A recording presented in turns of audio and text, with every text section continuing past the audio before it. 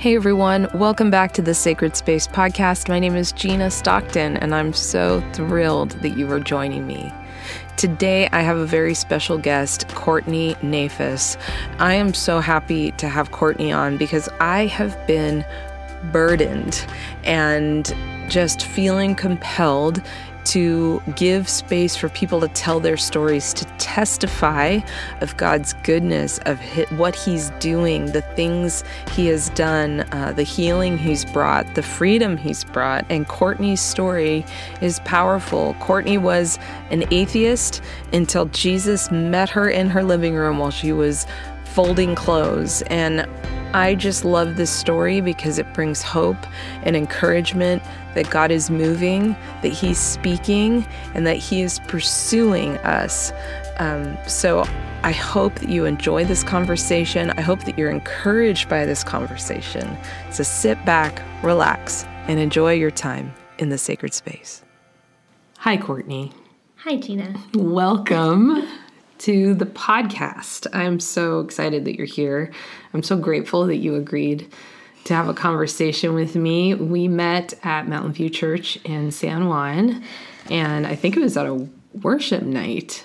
Yeah, that's right. It was at a worship night. It was. I wasn't even thinking about this, but it was at a worship night. Remember, I came up to you crying. You came up to me crying, and it was so sweet because you were in this place, and we're going to get to your story, but so overwhelmed by Jesus and His love for you and a burden for others that you were like, it was like you were fit to be tied. You were bursting at the seams, wanting to let people know, wanting to share the good news, wanting to do something, anything, to just shout from the rooftops who Jesus is. And it was so sweet and so precious, and we got to pray and the Lord spoke, and it was really powerful. But then I got to know you a little bit more and heard your story, and we were talking just before we started recording how I'm feeling this urge or this longing for testifying, like testimonies, hearing the life-saving, life-changing, transformational move of Jesus in the lives of people. And not that we don't do that. I mean, my whole podcast is that to a degree, but really just this is where I was.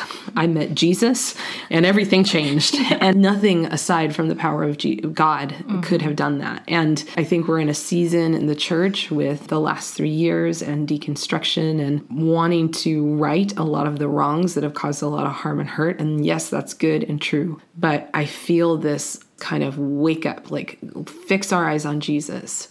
He is on the throne. He is the King of Kings, the Lord of Lords. He's conquered sin and death, and He is on the move, and He is revealing Himself to people, and He is moving in miraculous ways, and you are testimony of that. So I would love for you to share your story, maybe share a little bit of your upbringing and background, the home you lived in, faith that was or wasn't there, and then bring us to how you met the Lord. I'm so glad to be here. Thank you for having me. Yeah, so I grew up in Riverside, California, and I'm one of 7 girls. That's crazy.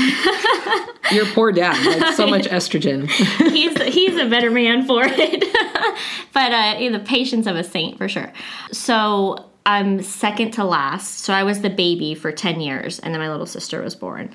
We did not grow up with any kind of faith whatsoever. Honestly, God was not ever mentioned in our home one way or another. The only exposure I really had was around 7 years old. We went and visited my grandmother on my dad's side, who was a strong woman of faith, and a woman of strong faith, I should say. She would have us read out of I didn't know what it was. I just knew it was a book with red letters. That is my only memory. And also one of my sisters who I was very close with. That's all we remember about sitting and reading with Grandma was red letters in a book. Interesting. Didn't know that it was the Bible. Yeah. It's so funny that the red letters move out to you. It was just that one time we went and visited her, and then we didn't see her for probably 15 plus years, well into teen years. So we really did not have any faith of anything in my household. You know, in fact, it's embarrassing to admit this now, but I was always very vocal about my disbelief in God, even from a young age, I remember. And I don't know exactly where that stemmed from. I just know that even as a young child, I I was like, there's no way. There's just no way. So God interesting. So your parents didn't even vocalize unbelief. They just it was never nothing. A thing. Yeah. In any way, right. Either for or against. Correct. Okay. But something rose up in you that was like, no. Yes. So honestly, I was known as an atheist or agnostic. Call it what you want. I didn't believe in God. I didn't know Jesus. I didn't even believe in Jesus. I didn't actually know the difference in Jesus and God. I didn't understand anything. I had no context.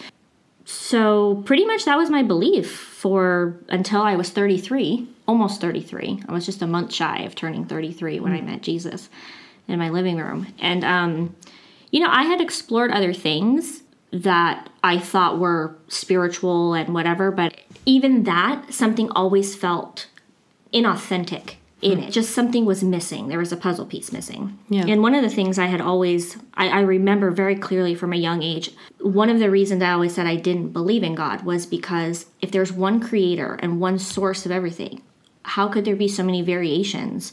Why don't we know the truth? Because the truth is the truth, and simple truths are simple truth. Yeah. They don't need a lot of interpretation. And so I could never wrap my head around it. It's like, well, if there's one creator or one source, why are there so many variations of religions and doctrines and all these things, right? And I could not really get past that or rectify it in my mind. Not get past it, but I couldn't really place it. Yeah.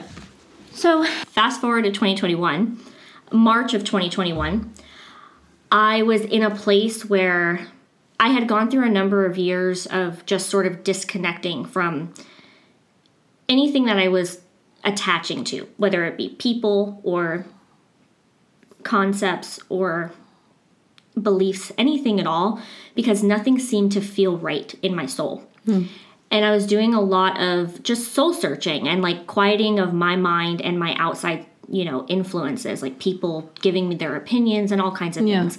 I just really kind of shut down almost from the outside world because I just needed peace and quiet, and that was the way I felt I could find it. So I had just been doing a lot of soul searching, especially with COVID hitting, right?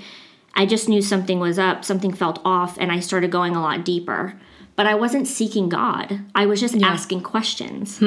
And the particular night, I remember I was asking myself, I was frustrated because I was like, I just want to know the truth about why I'm here in this world, walking around, existing. Why is everybody here? There has to be a reason we're collectively here. It's not just to one day just die and that's it. There has to be something I'm missing. I know I'm missing something, and I was very frustrated. And I remember I was folding a blanket in my living room, and I was just thinking these thoughts of, why am I here? Why is everybody here? What is the purpose? What is the reason? Yeah. I remember being frustrated, and at one point I said, I just want to know the truth. I just want to know the truth. And all of a sudden, my mind started going, well, what haven't I explored? And God popped in my mind. And then I immediately started going, well, no, that can't be it, because there's all these different religions, so that doesn't make sense. And then I heard a voice, like in my subconscious mind, very authoritatively say, I am not religion. We are not the same. Do not confuse us. And I just stopped mid-folding my blanket, and I was just going, did I just hear that? But also something in my soul knew that I was asking for truth, and I had just received it. Yeah, it's so good. Yeah. Yeah, something in you knew that wasn't your voice, that there was authority behind that voice. Really, it's like a Saul on the road to Damascus kind of moment, right? Where you're just kind of having this thing, and then all of a sudden, it's one thing to ask the questions, but finally there's this encounter that at the core of you, this is bigger. Yes. Yeah. Yeah, so it stopped me in my tracks, and I sort of just stood there for a moment. And I remember my whole body got really warm and tingly. And I was having all these revelations in my mind really quick, like rapid speed, where it was a conversation almost. It was like I was saying, you're real. You're real. And it was just like I kept repeating that question in various forms. And I didn't get an audible yes or no, but what I did was get an overwhelming sensation of love that I have never experienced ever. I didn't even know it existed, which is probably part of the reason I refused to accept or believe in God, because I didn't know that feeling could exist. Yeah, it's good.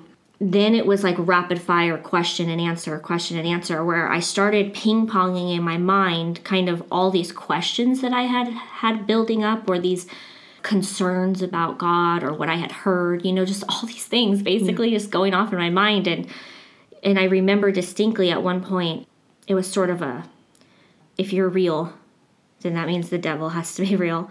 If you're real, then that means like two rocks didn't collide in the sky and create us. You created us. And that means you created me. And it was this internal dialogue with myself, but it wasn't just with myself, because I was response in the form of like the overwhelming presence. Love. Yes. Like, and the sensations of the heightened warmth and tingling all over my body would heighten when an answer would come in, or it was really incredible. And so at one point I was like, wait a minute, why am I here? We're here for you. You have us here for a reason and a purpose. I don't need to know the reason or the purpose. I just need to know it's for you and that you've got me. And then I started going opposites. Every action has a reaction. I started going my analytical mind, right? So then I was like, good and evil. You are good. There is evil. Like, we're here for good. Oh my gosh. And then I started to realize I was choosing a side at that point. Wow. Because unknowingly, I think I had been kind of dabbling in the other side. And that's where like my depression and anxiety that I had been plagued with my whole life and all these things really stemmed. And maybe I can get into that like in a minute. From the time I was a teen, it was like pumping me with pills and you're broken. Basically, your brain is broken and all these things. Yeah. And so it became a moment of clarity for me. Like, I'm not broken. And I'm not an accident. Yeah. I didn't just appear here for nothing. Yeah. And I have a purpose now. Yeah. And so that was, it was like the night of March 3rd, 2021, that I met Jesus in my living room. He met me. And life has definitely never been the same. I really got new eyes to see the world. It's just not eyes. It's everything. It was every sensation that I had ever experienced was like experienced brand new, fresh for the first time from that moment, because I realized that God was real. It's almost like a whole new world opened up in my mind. I just love just how intimately God meets us, right? And I love that He did knit you together. And He's meeting you on your level, right? So He's meeting you in your living room with this frustrated, I just want to know what the truth is. And then, and I there's a part of me that almost has this picture of Him just kind of waiting, watching and waiting. We're talking about the Easter season's coming up, and I gathered some people from the congregation to just speak into like, how do we want to experience this season? And Colin, one of the gentlemen in that meeting, and he said, there's something about watching and waiting. Us watching and waiting for the Lord, and that anticipation. So Advent is that like watching and waiting, but also that God as Father is watching and waiting. He's like, I'm a dad, and I'm watching my son, and I'm watching him as a teenager and not wanting to talk to me, and I'm waiting because when he's ready, I'm going to be ready. Yeah. And it's that kind of loving, watching and waiting for when you're ready, that He can come in and say, hey. Yeah. And then that back and forth, there's that presence, but that back and forth, if you saw the progression of big to small, like global to personal.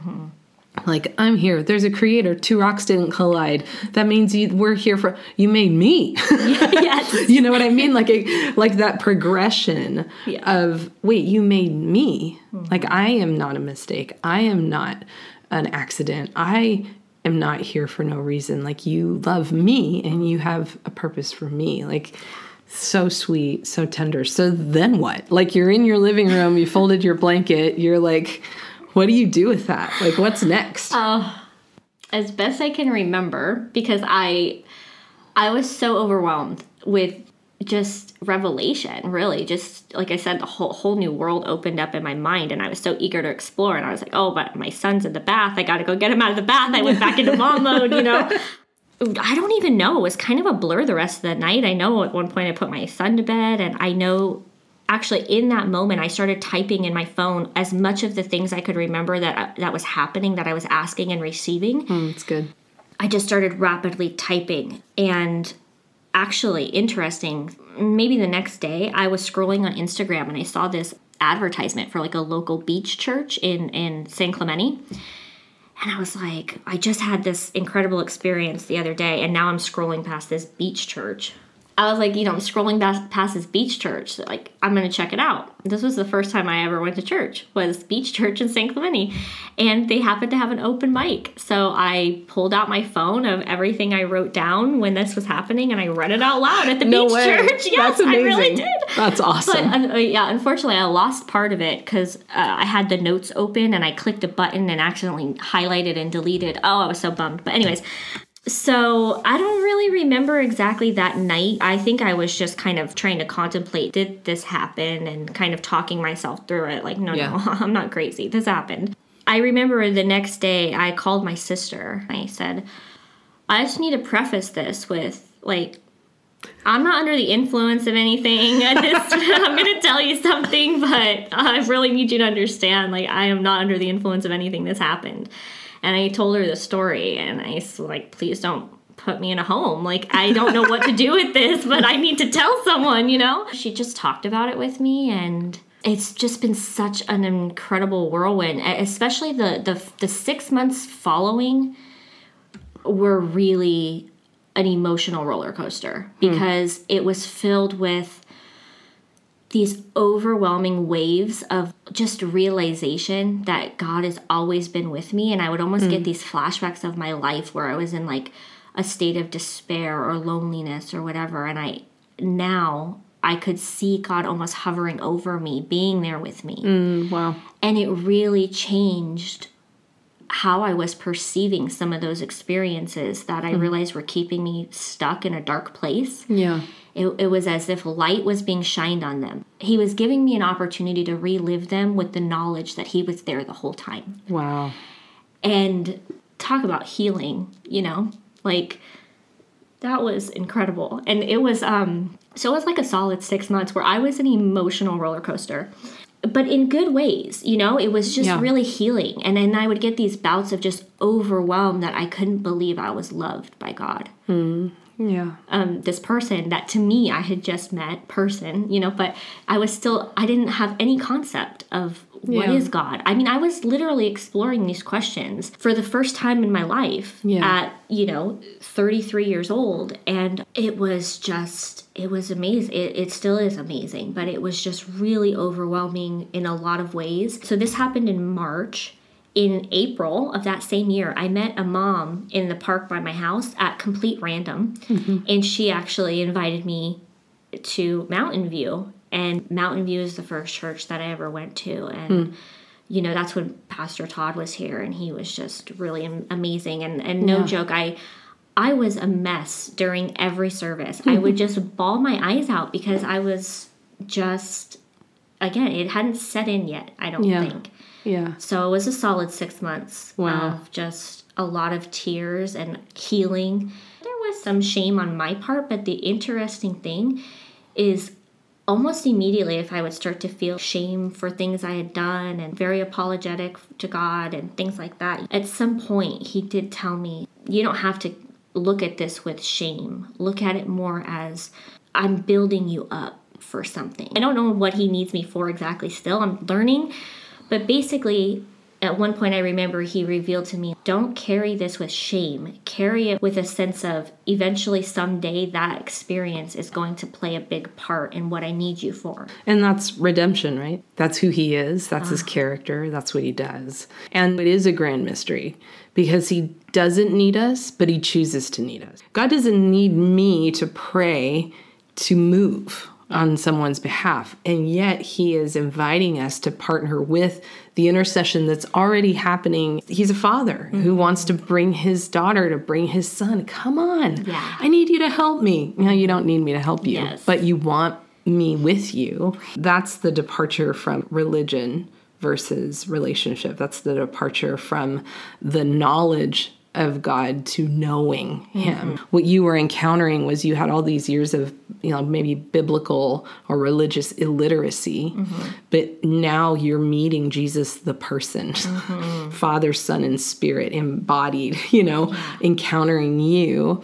And now looking back at your life and looking all these things, good choices, bad choices, things done to you, not done for you, all the things, and his presence, and then his love and his pursuit of you. And now you partnering with him is going to turn all of that around for your good and for his glory, right? Yeah. And you testifying here and now is a piece of that, because somebody is going to be listening to this and somebody is going to relate to what you're saying, or somebody who has on where you were. This is going to be confirmation that they're not crazy. Yeah. That, oh my gosh, I had that same, oh my gosh, really? Right? Yeah. That's just so cool. Did you have a Bible? Did you go buy one? At the end of 2020, I had this inkling to go and buy a Bible. And it was around the time where they were like not letting you into stores unless you had a mask. And I was like, no, I'm not going to do any of that. I'm just going to go out and I'm going to walk in there and I'm going to buy this Bible. And I have no idea what prompted that, because I had not met Jesus yet. And as far as I knew in my consciousness, I was not seeking the Lord because I did not believe, remember? So I have no idea to this day why this happened. But I even remember at the time going, I don't know why I'm doing this, but it was like I was dead set on getting the Bible that day and walking in there with power and authority to go buy a Bible. Fascinating. I know. So I bought a Bible at the end of 2020, 3-4 months before I even encountered Jesus. And I still didn't believe at that time, but I bought that Bible. And by the time I met Jesus, I still hadn't opened it. I just went and bought it, and it just kind of hung out in my house, in my bedroom. So funny. I know.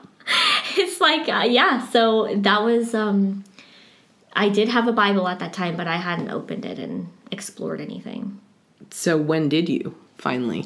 Honestly, I don't think it was actually until I started coming to MVC in April of 2021, April or May of 2021. And it was mostly because some of the sermons, Pastor Todd would there would be these little Easter eggs that he would drop. And I was like, I need to know more about that. What's he talking about?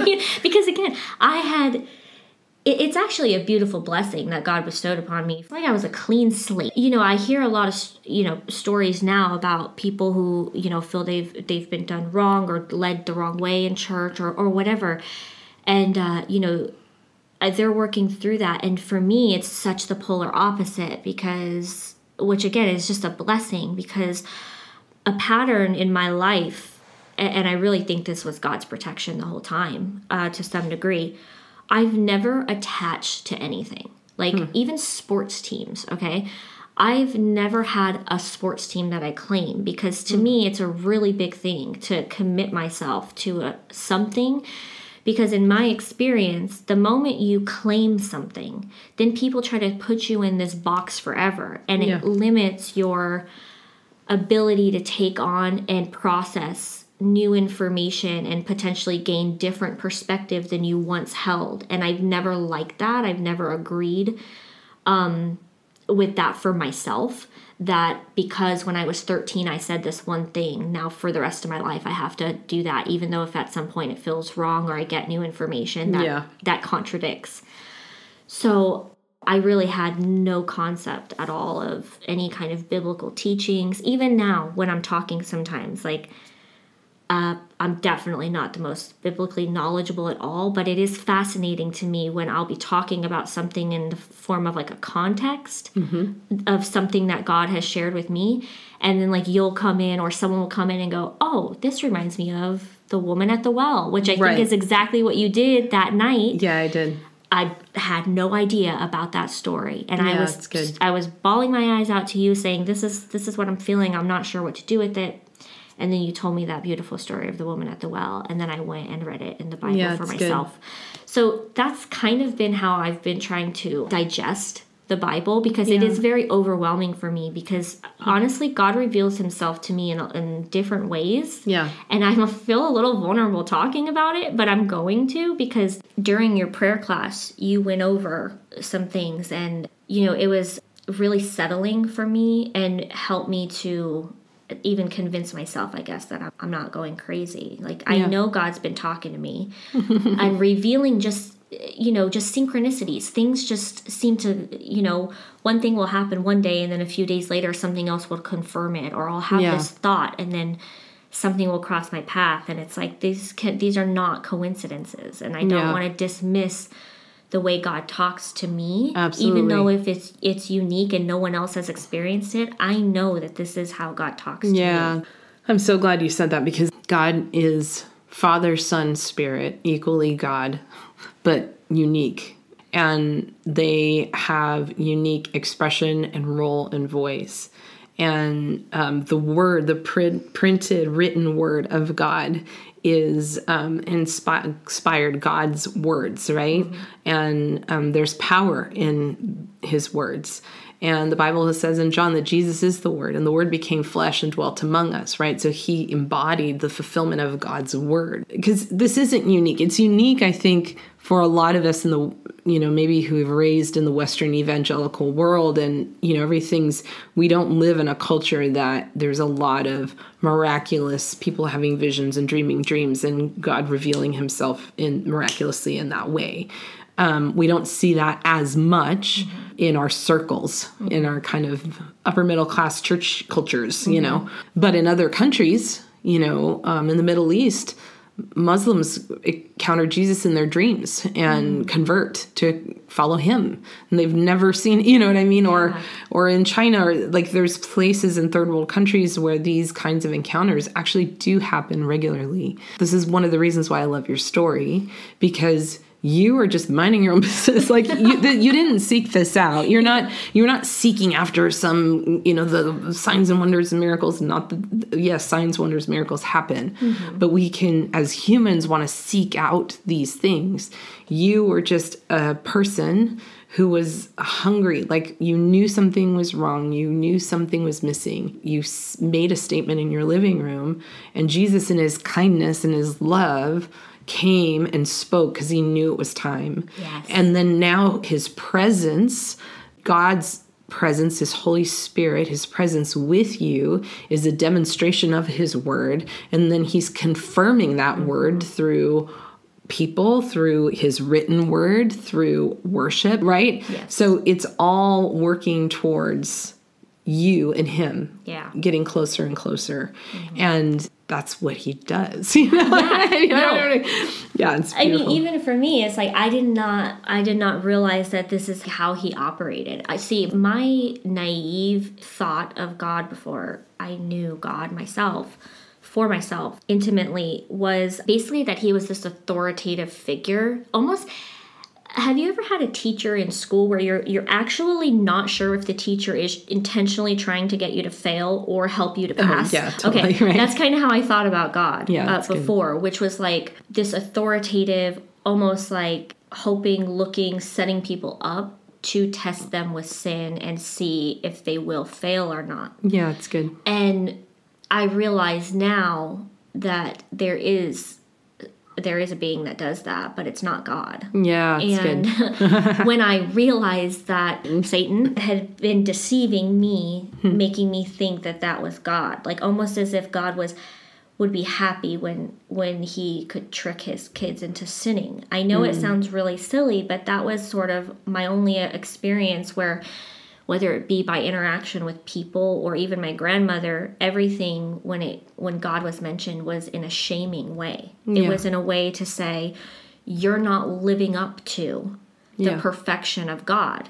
And it's like, well, no, duh, because I'm not God. Like I get that is a state of when heaven and earth comes to earth, and I get that we're creating that, right? We're all working toward that, but at this moment in time, the only perfect person was Jesus. Yeah. So it took me a while because I was a big perfectionist, but in a very like self-abusive kind of way almost. Yeah, it's good. it took me a while to realize that that was something that was put on me. That was not something that was desired for me by God. Yeah, it's good. It's so interesting that you say that. And I think a lot of people have that distorted perspective of God as an authoritarian, almost sadistic in his setting you up and that kind of thing. Yeah. And so it's fascinating, too, that when you're in your living room and you make that statement, that voice has authority, but it's not that kind of authority, right? And so even in this moment, you're countering the difference. Yeah. You're discerning the difference in those two voices, right? Which is so crazy. And even to, like, when you were saying, like in prayer class, I know we had a conversation in prayer class, because it was the week when we talked about the spiritual gifts and hearing God's voice and discernment and prophecy and all these things. And, you know, everybody has spiritual gifts and stuff. And then I teach on discernment the following week, because whenever you're hearing and things, it's like, how do you discern what's God's voice and what's not? And the simplest form of that is if it contradicts what God says about himself and about us, which, you know, in the word, and then he doesn't contradict himself, right? And what's fascinating is even before you started to dive into God's word, the Bible, he was already doing that. Isn't that crazy? Yes, he was already doing that. So going back, I'm just going to, you know, my brain, I go in these squirrely places. But, you know, that whole thing, if Jesus was in the beginning, he is the Word was with God, the Word was God, in him all things were created, all things, you know, that's all those things. So he is the Word, became flesh. And so he's already demonstrating himself and affirming and confirming and demonstrating that I will not contradict myself even without you having the physical word yet. Yeah. And that's how he moves, and that's what he does. And I just love that. It's so beautiful and it's so powerful. Yes, I will be very honest. I thought for a little while that I was maybe losing it, and maybe I was like coming up with stories in my head. Like, it did take me a while. And when we talked about how do you know if it's from God, honestly, for me, it was asking without expectation, asking the question from a true, genuine place in my heart without also going, okay, if you really are God, then do X. You know what I mean? Yeah, as a test, it was a genuine, because God knows our heart. Yeah. And see, this is such a beautiful thing for me to come to accept and know, which is God knows our heart, even when it's imperfect. He loves us still. And always, and through all of it. And for me, you know, I had some not good experiences with a lot of humans where, you know, they tell you one thing and then they turn around and do the other. There's a lot of deceit and manipulation. And so for me, I was very stubborn when it came to accepting that what God was putting on my heart, because I was like, how do I know I'm not being deceived again? But just asking a lot of clarifying questions, and then really not having an expectation of how he's going to show me or answer my prayers, but really just being open and knowing in faith that he heard me. That was enough, you know, to just know he is there always. He hears you. And there's a 90s country song talks about like unanswered prayers. And that kept playing in my head, where it was like, we might call them unanswered prayers, but a lot of times it's really God's redirection or his protection. And I started realizing, and I started getting more and more flashbacks of bits and pieces of my life where I genuinely thought, for the majority of my life, I thought I was alone in this world fighting a force, but I had nothing to help me fight the force. Wow. See, that's the interesting thing. When I look in hindsight, I did not believe in God, but I did believe that there was something out there after me. After you, like opposing you. Yes. It was a big like paradigm shift for me to accept. Because again, I could have the knowledge of something, but I didn't really believe it or accept it. So it was still not really setting in for a little while.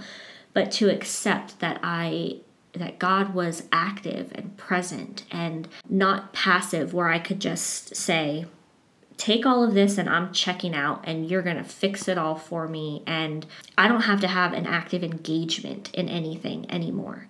Yeah. Right? I realized that's not it at all, because he is a good father. And like a good father, he's not going to leave us to just our own devices and say, well, you're on your own, kid. That's what my human parents did. God bless them. You know, like they did their best. I get that. It's not, but that was what I grew up with. It's like, you're crying, go by yourself. Nobody wants to hear you or see you, or, you know, it was just a lot of like avoidance and dismissive and like isolation.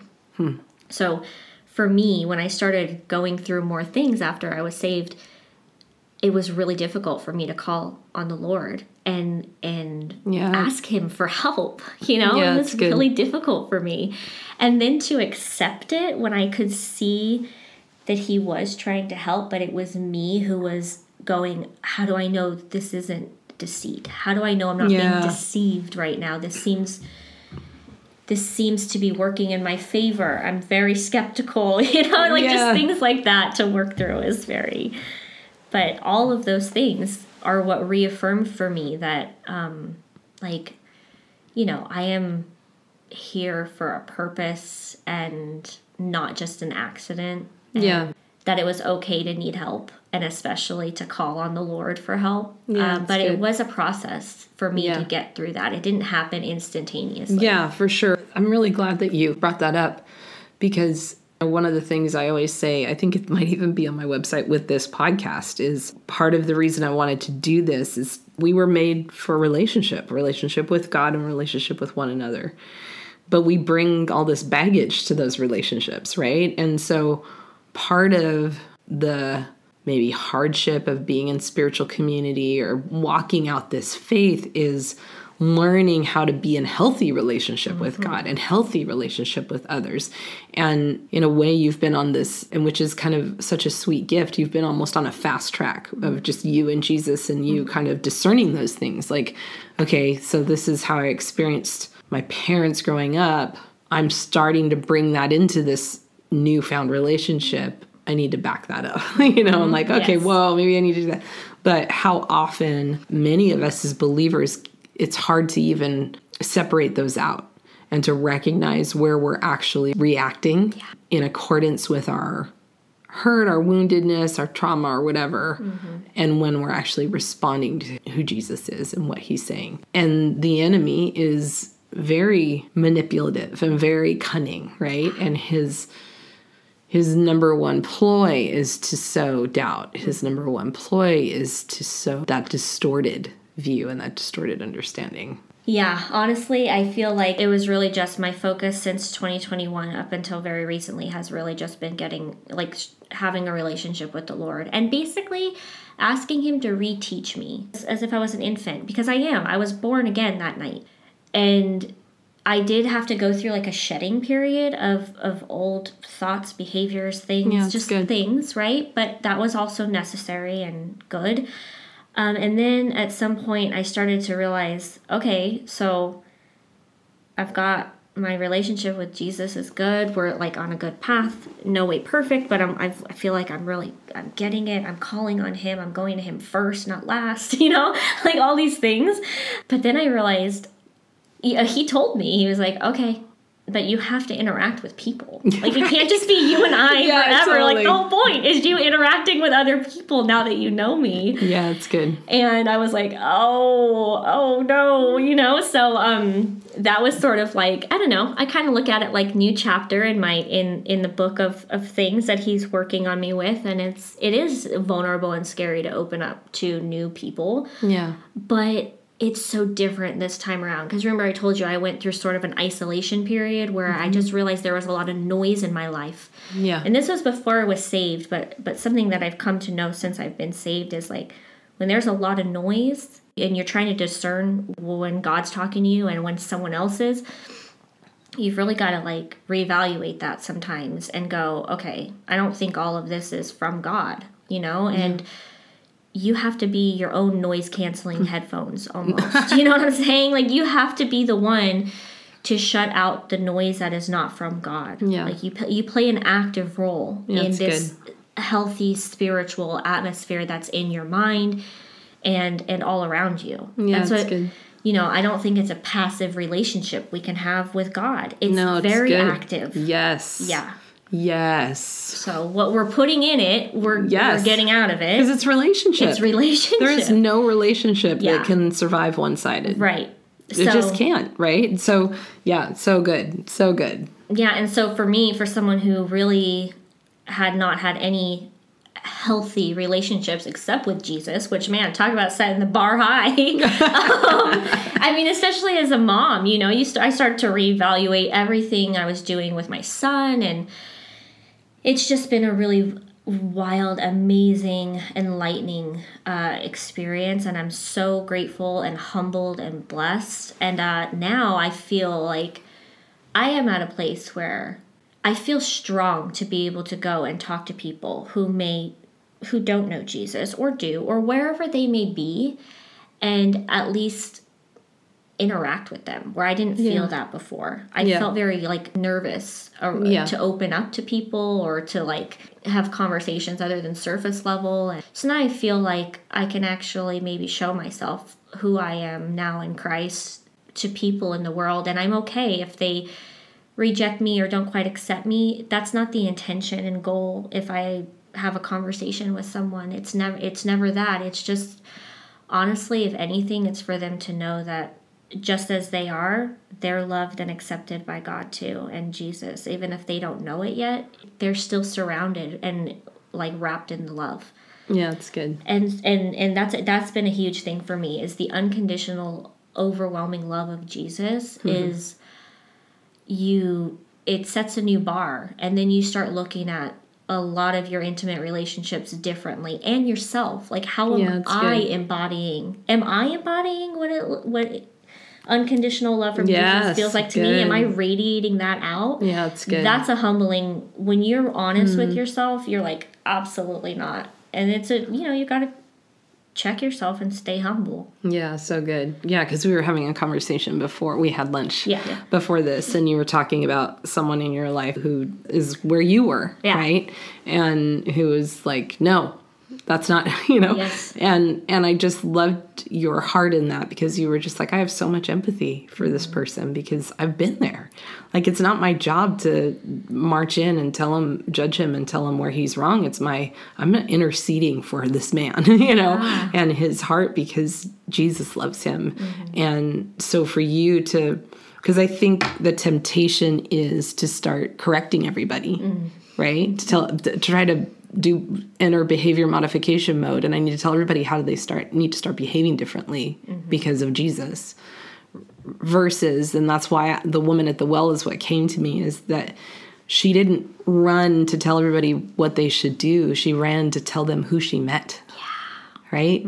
Come, you need to see the man who knew everything, And I don't think it was, and I'm sure that what she shared wasn't just that he knew stuff. There's fortune tellers, there's, stuff, all that stuff, but she was seen. Yes. Right?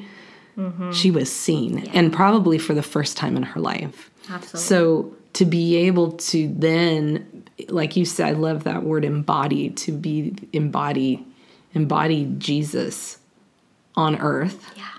And that has to be radically, unapologetically drenched in love. And we are terrible at it. We are.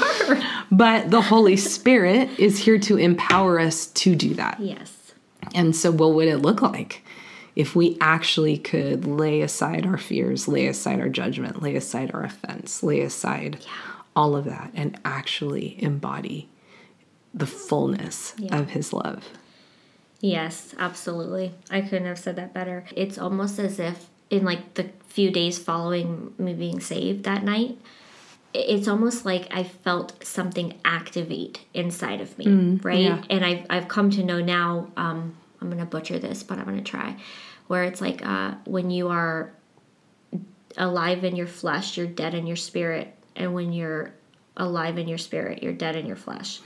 I never even heard that until probably 2 months ago. And I've been kind of just mulling it over, okay, I had always said it felt like something activated in me that night, right? My whole body was warm. My perspective changed. I mean, even immediately the next day, I remember almost feeling like I was floating on a cloud because something happened the next day. I don't even remember what it was, but I know that normally I would get upset over it. And instead I was like, it doesn't matter. Jesus, well, at the time I didn't know it was Jesus. I just was calling him God, but I was like, God is real. I know it's all the same thing, but I was like, God is real. This doesn't matter. This isn't good. I don't want to get distracted by this minor, tiny little thing, get all my emotions all riled up over it. I just learned, like, God just revealed himself to me last night. I don't care about any of this. You know what I mean? It was so interesting, but it really started, like, the next day, my perspective change of much bigger picture, right? Like you were saying earlier, it starts with realizing that I have an intimate relationship with God and I have to play an active role in that. And then that radiates out to the people immediately around me, which it has. My sisters come to know the Lord. My friend who grew up in a certain religion disconnected, and then she's now coming to know the Lord in a different way than what she was told. Yeah. She always thought she had to have an intermediary. Yeah, that's and good. She's learning. Well, the veil was torn. Right. She's like, wait a minute. And then honestly, she's told me, like, it's because she's seen the radical change in my life. Like, I've had people who, let me tell you, if somebody knew me prior to 2021, they don't know me because I'm a different person. And that's okay. I'm fine with that. But I've had people who've seen me, like, from the past, and they're like, something's different. And I say, like, it's Jesus. That is the difference in who you may have known before, which was someone presenting from a place of ego and pride and hurt and fear and all these things, to now really feeling like I walk in the world with spiritual armor. And I'm not afraid of the world. Yeah, instead, I see myself almost as, like, it sounds so silly, but this is how I explain it to my son, is like, you know, God is everywhere all the time, all around us, right? And we're in this portion representing him. And everywhere we go, like, we spread light, and we have a choice to spread light or to participate in dark or keep it dark. And, you know, I just feel almost like a flashlight walking through this really dark space. And it's like, wherever I choose to beam my light, it's going to stay lit forever. And now the darkness can't exist there. So if I just keep beaming my light every time I interact, or doing my best to, because trust me, I fail miserably all the time. But for me, I need the visual that I am the light because Christ dwells within me. Yeah, yeah. You know, and so if I'm doing a disservice to someone else or to myself or belittling myself, I'm really doing that to Jesus. And it really helps me to keep those old habits and thoughts and things like that at bay, because I realize it's not all about me. And that's, again, a really humbling thing to come to the realization of, is that there's a much bigger purpose here. There's a much bigger purpose here. And I think too, the freedom to know that the end result isn't your responsibility. Like that has to be through the power, you know, that's Jesus is the one who does the miracles. It's through the power of the Holy Spirit. But the power that raised Jesus from the dead is in you, right? But it's not you who saved your sister or saved your friend, but it is the power of Christ in you that introduced, that led them, that brought them, that demonstrated that to them, that invited them, that set the table for them so that they can encounter that very same Jesus and that very same resurrection power. Yeah. Which is so rad. Yeah. And honestly, just completely unintentional, because I used to make my sister promise me she wasn't going to put me in a home, thinking that I was crazy for, I'm not joking, quite a few months. I was like, this is really happening. And I really don't know what to do with all of this. It was overwhelming. Yeah, it's good. I was getting like downloads all the time. So it was really overwhelming. But I think, definitely her being kind of eyewitness to me being saved, and then what like sort of followed after, and the radical change in my life, but in all of the best ways, where it's just really raw. And I wasn't afraid, that was interesting, because for someone who would operate with high anxiety previously, like myself, I wasn't actually afraid. I was curious. I was more like, okay, if God is on my side or I'm on his side and some of us are here for the good, like, I don't want to waste another day questioning or not taking action to try to spread the good news. Yeah. You know? But to your point, I did realize at some point, it's not my responsibility to convince people of Jesus. It's my responsibility to do the best I can in my imperfect ways to try to demonstrate what living a life with Jesus looks like. Yeah. And I think, if anything, that's probably what people have seen the biggest change in, is the way I carry myself. Because in some ways, I'm just blissful. I just feel like knowing that I have the unconditional love of God, and I didn't even know that that existed. Because that's really what I was running from and avoiding all those years I was denying God. Yeah. I could not fathom in my human brain that there was a such thing as unconditional love, because I had never experienced it until I met Jesus. Yeah, so good. So it was just not a thing that I could comprehend. Yeah. And then once I experienced it, I started seeing it in all these different ways that didn't look like what I thought it would look like. Yeah, it's good. For me, trying to exercise that with other people in my life, you know, like people who are unbelievers in my life, and I didn't want them to have the same experience with a Christ follower that I, you know, had from other people, where it was a lot of shame, like shame on you for not knowing God, shame on you for not knowing Jesus. And I don't ever want anybody to feel that way. It's not productive anyways, and that's definitely not what Jesus would say or do. So, well, Courtney, I just thank you so much for your willingness to share your story and to be so transparent and vulnerable. And I bless you in your pursuit of him. I bless you in your love and your attention. You have such a purity and integrity in your hunger for him and hunger for revelation and, you know, truth. And the Lord is going to exponentially, I think, use that. And I don't mean that it's so funny, because I'm really careful when I say God's going to use me or use you, because I interviewed someone, Zach Neese, great podcast episode out there if you want to go listen to it. God really convicted him once when he was praying the prayer, Lord, I just want you to use me. And the Holy Spirit was like, I don't use people. I don't want to use you. I want to know you, you know, and it's semantics, you know. So I think for him, it was the Lord was getting at the heart of what he was praying and really inviting him close. So, you know, I want to be careful with using that word, but at the same time, part of, like we talked about earlier, the redemption is that all who he made you to be, who he knit you together to be, the things he's placed in you, the way he's formed you, and the things you've experienced and walked through, now submitted to his presence and his lordship, are going to, in this place of redemption, be a light on a hill that shouts out his glory and his purposes and who he is. And in that way, you are going to be a beacon. You already have been, and you're going to continue to be. And that doesn't mean pressure. That doesn't mean perfection. It just means surrender and dependence.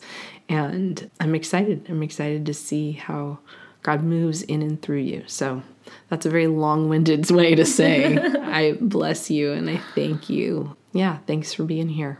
thank you so much. I appreciate that. Thank you for your blessings. Well, before we rush off to the rest of our day, I just want to take a moment to pause.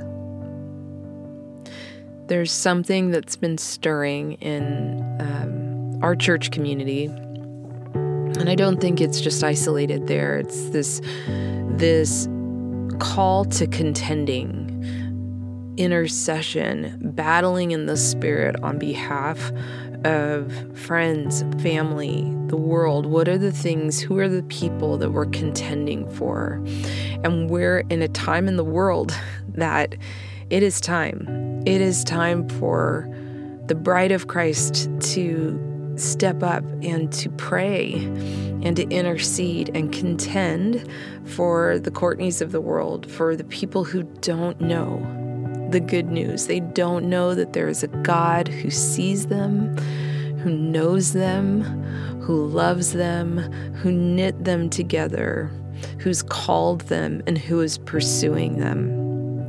And so, rather than a self-examine moment, this is a moment of intercession. Ask the Holy Spirit who you can be contending for. Who can you be interceding for? And take that person, those people, before the Lord in prayer. The beautiful thing is that Jesus is already praying. We're simply joining the intercession that is already at work. But we do not wrestle against flesh and blood, but against powers and principalities and spiritual wickedness in high places. And so there is a warfare that's happening, and we want to pray. And we want to see a revival. We want to see more Asburys. We want to see people encountering Jesus like Courtney did, not with huge crusades, but with these powerful moments of revelation. So I just challenge you to pray and to look, have eyes to see and ears to hear where the Spirit's moving, to, like Courtney was talking about, be sensitive to the people who don't know the Lord around you and love them well. Be a radical demonstration of His love and His glory. So, Father, in Jesus' name, I pray, we pray for the lost, the people who don't know you, the people who don't have hope, the people who don't know that you, the God of the universe, are pursuing, are relentless in your love, and that you've gone to great lengths to reconcile us back to yourself. Father, would you move mightily in our homes, in our jobs, places, Lord, in our spiritual communities, in our cities, in our neighborhoods, in our country, in the world, Father. We do pray for a revival, an awakening, a returning to you. And we ask all this in Jesus' name. Amen. Well, I hope that you enjoyed this episode of the Sacred Space podcast. If you would like more information about Stockton Ministries or me, Gina Stockton, you can visit us at ginastockton.com. If you would like to make a donation, a tax-deductible donation to support the production of this podcast and other projects like Dwell, you can make a tax-deductible donation by going to ginastockton.com/donate. And if you love this podcast, subscribe, share it with your friends, and write a review and rate us on whatever platform that you are listening to this on. And if you're listening on YouTube, on my YouTube channel, you can just click the like button and subscribe. I hope you have an amazing week and that you know that you are seen, that you are known, and you are loved. Until next time, in the Sacred Space.